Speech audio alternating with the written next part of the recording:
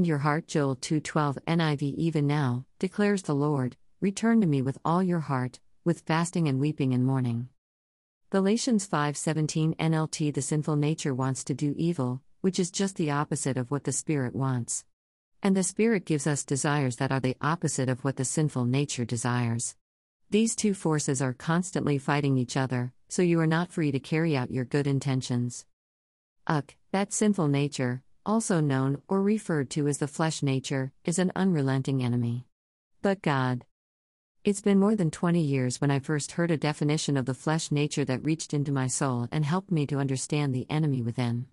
Flesh nature, a way of thinking that is contrary, constantly, by the way, to the Word of God and His Spirit. In short, in direct and fierce opposition to the way God thinks, which is revealed to us in His Word and supported or confirmed by His Spirit. Been taught that fasting is the way to put the flesh nature down or under. A way of suppressing the voice of the flesh nature's influence in my everyday thought patterns.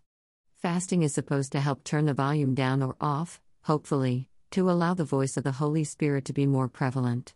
Let's get real, the flesh nature has a voice, an influence and an agenda, none of which are for our benefit.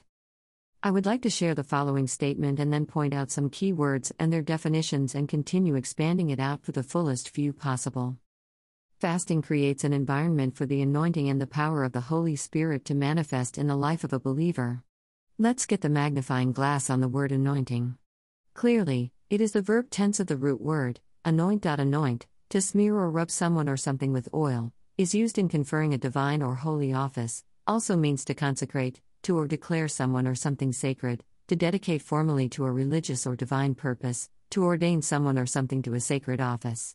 For example, Christ, the one anointed to the office of the high priest as well as the office of King of Kings. He was consecrated, or set apart, to perform the holy duties and responsibilities of these offices. Anointing means to operate or be in the operation of the dedication or dedicated, sacred purpose to which someone or something was anointed to or for, marked for, set apart for. This is where the rubber meets the road, as they say, where the person or object anointed is actually carrying out their duties and/or responsibilities. Back to our quote. The word power. My favorite definition, the ability to get results. Let's try the quote again, only this time, I will place the expanded definitions in their respective places.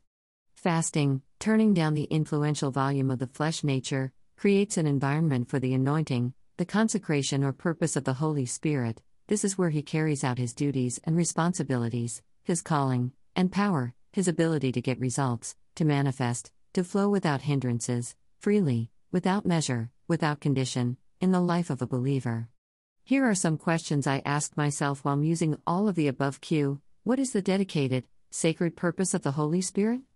2 Corinthians 5:16-21. A. To reconcile me to the Father in every area, spirit, soul, body, belief system, character development, and identity, and so on. Q. What is His anointing? What is His consecration? What are His duties and responsibilities? A. Again, 2 Corinthians 5:16-21, along with all His other roles, such as advocate, counselor, friend, guide, helper, healer. Q. Can I increase His anointing? Can I increase His purpose? Can I increase His functionality in any way so that He can perform His duties and/or responsibilities? A. No. But what I can do is increase my surrender to His consecrated purpose, to Him and His ministry of reconciliation.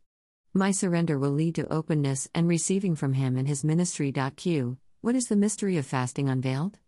A. Fasting is about fine-tuning my belief system, which dictates how I respond, and the channel that it all runs through, my soul. With sincerity, I am looking forward to my next fast, first time ever, so that I can crank up the volume on the voice of His Spirit within mine. In addition to that, I am looking forward to the dismantling and utter destruction of anything in my belief system, character, or identity that hinders His free flow through me. Bring it on. So ready for uninterrupted connection with Him. Unless otherwise indicated, all scriptures references were taken from www.biblehub.com. #word infusion, #it's tea time, #fasting mystery, #mystery solved.